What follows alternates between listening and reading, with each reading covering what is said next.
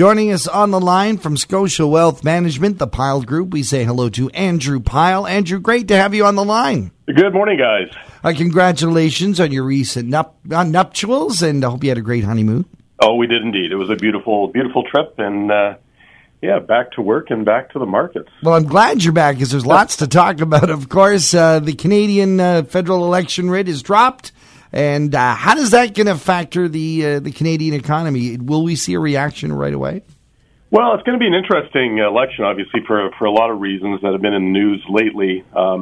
We're seeing both of the parties now, or both of the front-running parties, focus on tax measures for the economy in terms of lowering tax brackets for some individuals in Canada, predominantly the lower income tax brackets.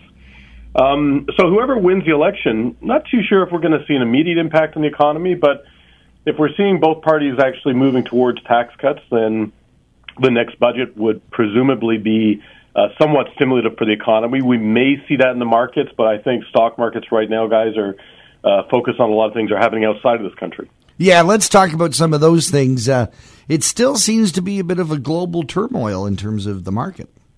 Yeah, it's interesting. We've continue to get very, very weak data out of Europe. We saw more this morning suggesting that we're starting to see recessionary trends in some of the countries in Europe. Obviously, we're still dealing with Brexit, which will come to a boil in October. But despite all that, and despite what we saw last week, we had oil spiking higher last week. We've got the issues with respect to the Saudi Arabian attacks. If you look at the markets, though, the markets are showing considerable resilience. Just to give you some numbers, I mean, the TSX right now is up about 18% since the beginning of the year. So you would think with all this turmoil that we would not be talking about gains anywhere close to that. Yet here we are. And in fact, the U.S. markets, the S&P 500 is up about 19%. European markets, believe it or not, are up close to 18%. And I think a lot of investors, as we move into October, are starting to get a little bit antsy as to how long this party lasts. Because again, as the two of you know, October tends to be or can be a little bit of an erratic period for the markets. Yeah, a lot throughout history, bad things have happened to the markets in October. Well, we've got a situation now where the stock markets again are on a tear. I mean, these are tremendous gains. So for a lot of individuals that are listening this morning, looking at their statements, for August or now for September, are going to see some very healthy gains, I would imagine. Whether they're in the stock market, but even if they're in the bond market, because we talked about this before in the show, the bond market has done extremely well this year. We've seen interest rates going to extremely low levels. So the bond portfolios are doing well. So you got both portfolios, generating these great gains for portfolios. But now we're going into the last quarter, and I think the last quarter is going to be a litmus test for whether or not this expansion continues and whether or not this rally in the stock market continues. Yeah, you mentioned that the stocks going up, usually it means bonds go down and vice versa. With them both going up, it's going to break some point. Is it getting close?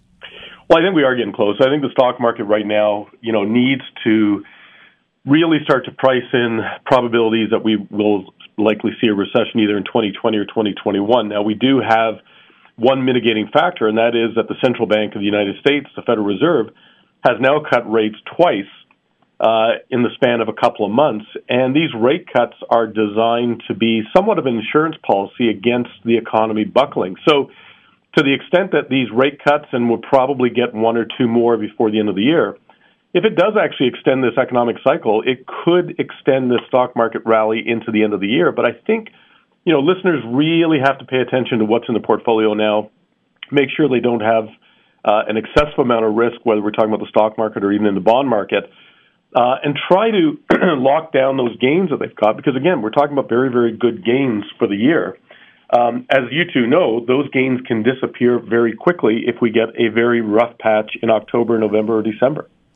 Well, let's hope the ride lasts a little longer, and if it does crash, not so hard. Andrew Pyle, thank you for joining us. If folks want more information, they want to maybe talk to you a little bit further about what we've been talking to you about, where can they reach out to you? Well, they can reach out to us on our website, John, at pylegroup.ca. And on that website, they'll find our contact info, but they'll also find links to a lot of the research that we put out regularly, including our weekly newsletter that we put out on Friday afternoons. Andrew Pyle from the Pyle Group, Scotia Wealth Management, thank you so much for joining us here on Talk to the Town. My pleasure, guys. Have a fantastic week.